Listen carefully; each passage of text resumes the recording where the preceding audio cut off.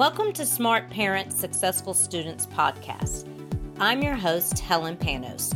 I run a tutoring company for K through 12 students who need help with reading, math, writing, study skills, ACT, SAT, prep, and more. My tutors work both virtually and in person.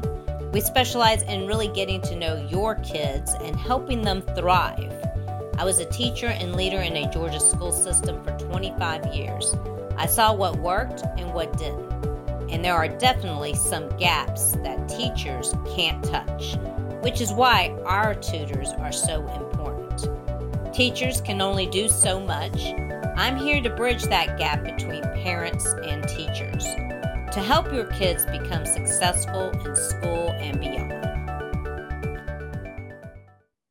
Hello, everybody, and welcome back to the Smart Parents, Successful Students podcast. I have another guest here with me, and her name is Melissa Schwartz. Welcome, Melissa. How are you doing today? Hi, Helen. I'm great. Happy to be here with you. Great. I know you are the co-founder of Leading Edge Parenting. You're also an author, public speaker, coach for parents of highly sensitive children. I definitely want to talk about this topic. That's why I invited Melissa today. And Melissa's out of California, which is awesome. I've gotten a lot of guests in this season 5 out of California.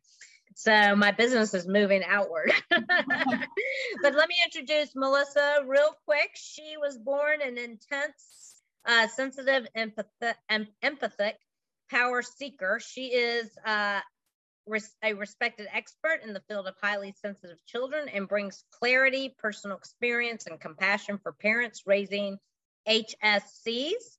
And she is an internationally acclaimed author, as I said, coach and public speaker, bringing new perspective based on current research and personal experience. That's always good to transform the field of child development. And Melissa is a Stanford University alumna. Just had one a few minutes ago as well. A graduate of the University of Massachusetts at Amherst. She lives with her family in Southern California and coaches parents around the world. So welcome again, Melissa, to the show. Thank you. Happy to be here.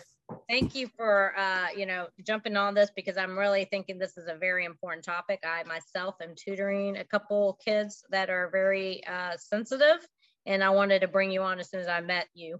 So tell us a little bit about your journey and what got you to where you're at today. Yeah. So I always say I was born into this work. I co-founded Leading Edge Parenting with my own mom, and she was a child development specialist, preschool teacher, and then eventually ran a corporate daycare center on Wall Street.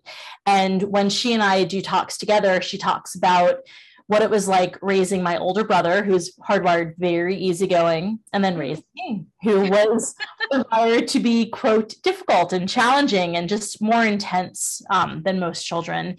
And so, once my parents retired, my dad's also an educator, they moved to California, and I had already been living out here for about 5-6 years at the time. And my mom started giving workshops for parents. And naturally, the parents that go to workshops about emotionally healthy discipline or understanding your child's behavior, they have kids that are hardwired like me. They're a little more intense, a little more challenging. And so as my mom would talk about what it was like raising me, parents would come up to me at the end of the workshop and say, "You sound just like my child. Can I talk to you?" And so that started about 15 years ago. And so I naturally started coaching parents because they were asking for support. And at the time, I hadn't even heard of the term highly sensitive. I just knew that there was something more emotionally sensitive, more intense about the way that I experienced life. And when I discovered Elaine Aron's book called The Highly Sensitive Person, everything clicked into place. And I realized that that's what made me different, made me a little more challenging to be with, made it a little more challenging to be me. And so in the last decade, I really focused on working with children that are highly sensitive, and more recently, kids that have sensory processing disorder, because that tends to get kind of lumped in with high sensitivity. And sometimes the challenging behaviors will look similar, even though they're kind of coming from different roots, right? The highly sensitive child, I always say it's like an extreme temperament type that they have, whereas the sensory processing differences are really rooted in neurology and the way that the brain is processing sensory input. So I've sort of become the go-to for parents that are either looking for support in sorting out what's going on for their child, or they have a sensitive, intense child and they just don't know what to do to help that kid, you know, get through their days and thrive in the world. And so I'm super, super delighted when I get to use my own life experience, my own challenges, my own kind of misunderstanding in childhood as a portal to help families and children grow up so that they don't have to go through so many years of feeling like there's something wrong with them, that they can just kind of dive right in where they are and look for the gifts and strengths that come with being highly sensitive. Right. Yeah. I've encountered a couple of them in my tutoring myself. So that's why I definitely, wanted to have you speak. And I think we're seeing more and more of that, right? Even in the last couple of years, probably. Yeah. Highly sensitive people make up about 20% of the population. So it's like 1 in 5 are highly sensitive. And I think the world that we're living in right now, the last couple of years have been very difficult for most people, but for people that are wired to be more sensitive and intense, they just can't put on a facade. If they're having a hard time, they're having a hard time. And so it's kind of, I think, showing up more, even though the numbers may not have increased. It's sort of the tolerance of the highly sensitive person to cope and to get by in a day-to-day has diminished. And so really needing tools and skills in order to be able to thrive. So what is high sensitivity? Just in case parents don't know, I know we're talking about it and we're jumping right in, but we'll back up just a second and make sure everybody knows what it is. And is it a disorder? Because there's a lot of disorders around. Does it need treatment? Correct. So high sensitivity is not a disorder. It is not a clinical diagnostic term. You will not find it in the DSM-5. High sensitivity is what I like to think of as an extreme temperament type. So it's a specific type of hardwiring. It is a genetic trait, so it is passed down through the DNA. Interestingly enough, I work with a lot of families that have adopted children. And typically it's because if parents are not highly sensitive and they have a highly sensitive child, they kind of don't know what to do with them.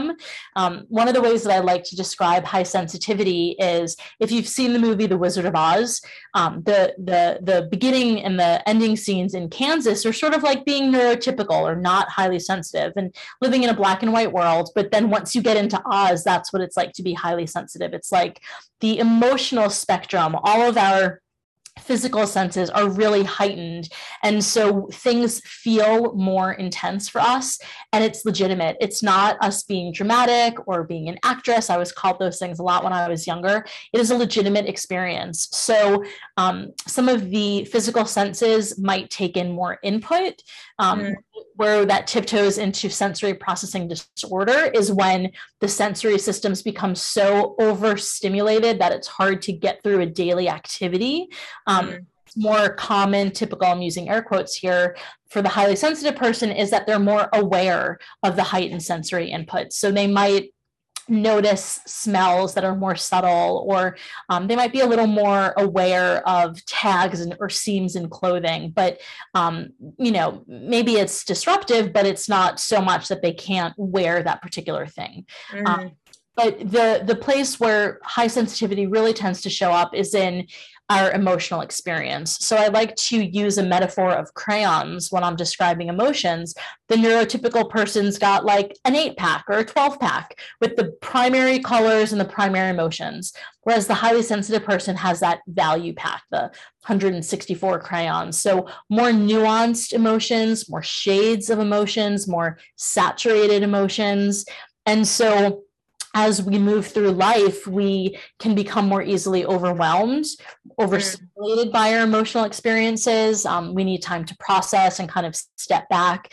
And when you've got a child who's who's highly sensitive and becomes overstimulated, it might look like they have ADHD or an anxiety or a depressive disorder, because they feel so much, they're taking in so much. And if they don't know what to do with it, if they don't know how to process it and have downtime to come back into balance, from the outside looking in, it can look like a diagnostic where we kind of want to slap a label on them and and offer a therapeutic. But what sensitive children really need are to learn to identify and appropriately express their emotions, and to learn skills and strategies so that when they're feeling overstimulated or overwhelmed, either by life or by their feelings, that they know how to discharge that they know how to come back into a balanced state.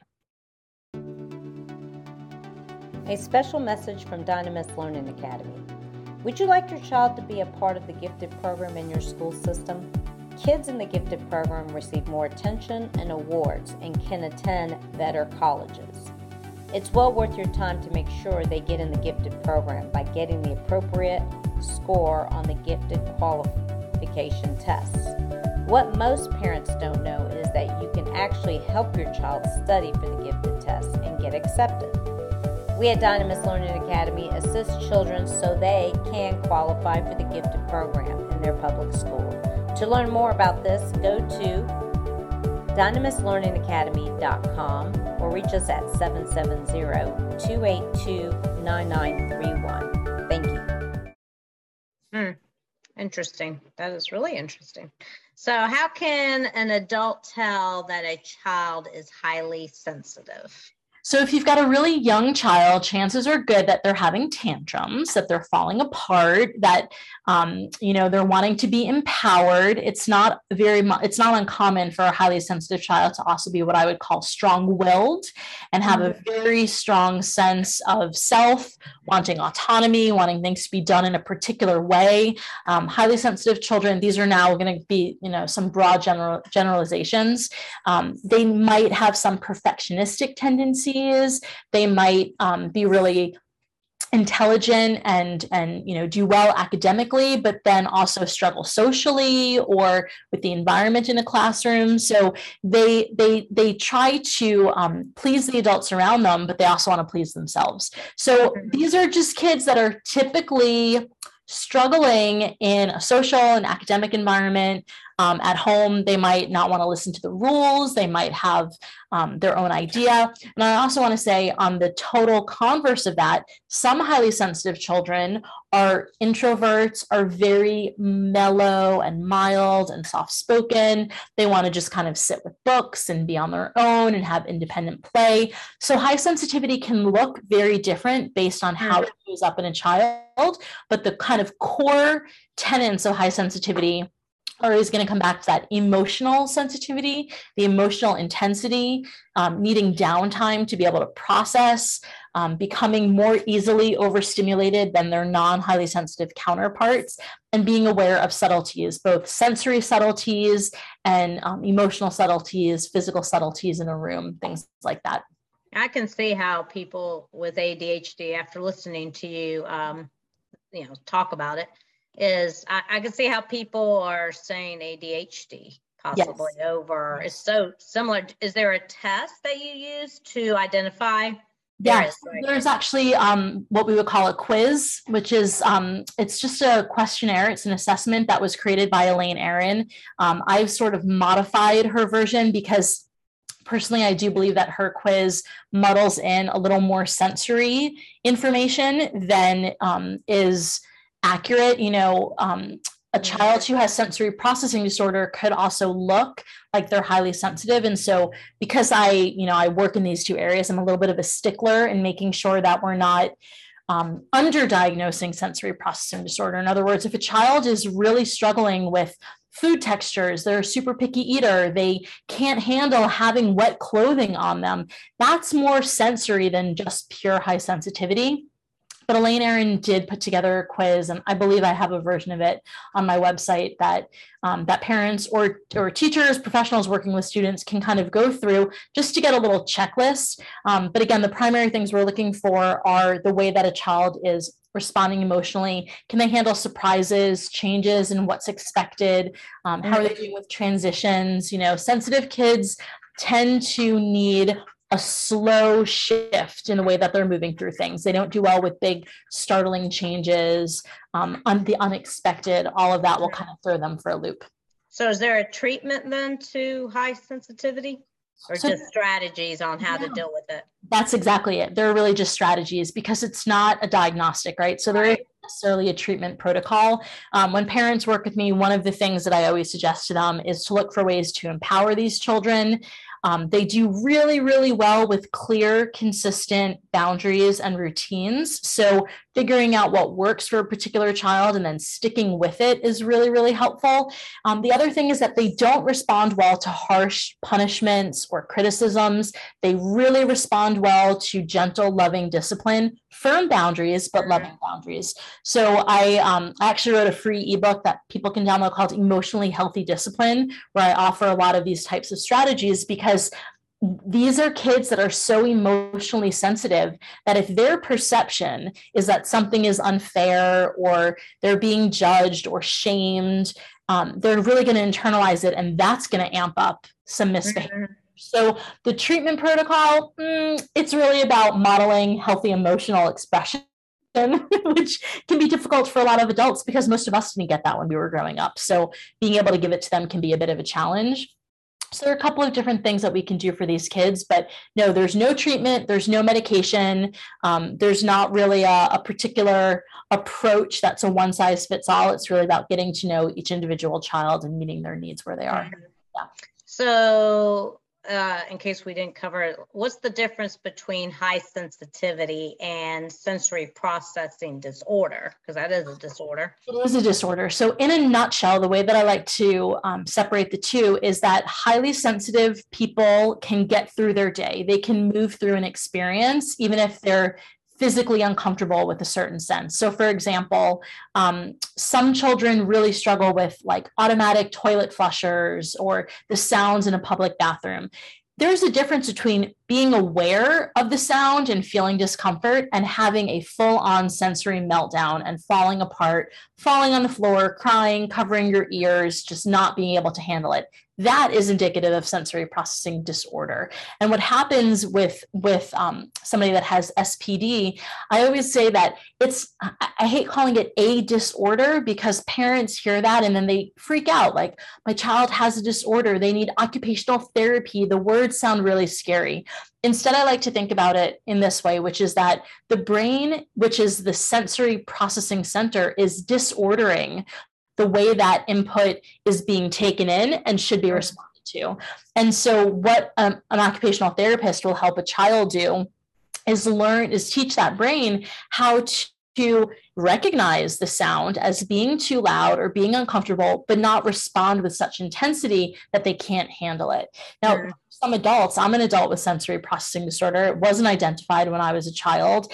And I've done acupuncture, craniosacral therapy, even EMDR therapy can really help with rewiring the neurology. So while it's really beneficial to recognize SPD in a child when they're young and they can have occupational therapy, if you find it out later in life, it's not a big deal. It's nothing to really worry about. It's not going to hinder being a successful adult in life. So if you're listening, you're thinking that your child might have sensory processing disorder, take a breath, Google with a little bit of caution, because some of the information out there can be overwhelming and even scary, and not all of it will apply to every child. Mm-hmm. Yeah. So I'm curious, like if a child or an adult even, I don't know, something happens quickly, like, I don't know, a big bang, let's say, and they go, "Whoa," like that. Is that more like, would you say that's more high sensitivity more than it is sensory, right? It could go either way. It could either or.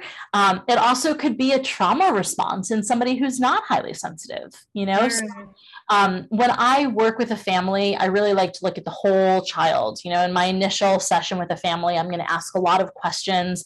I even want to know what the pregnancy was like, what the birth was like, any trauma that a child may have experienced. You know, what a highly sensitive child will perceive as traumatic might not read as traumatic to a non-highly sensitive child. So much of it is about getting into a particular child's world experience, their life experience. I really try and see things through their lens or perspective, and then offer feedback to a parent.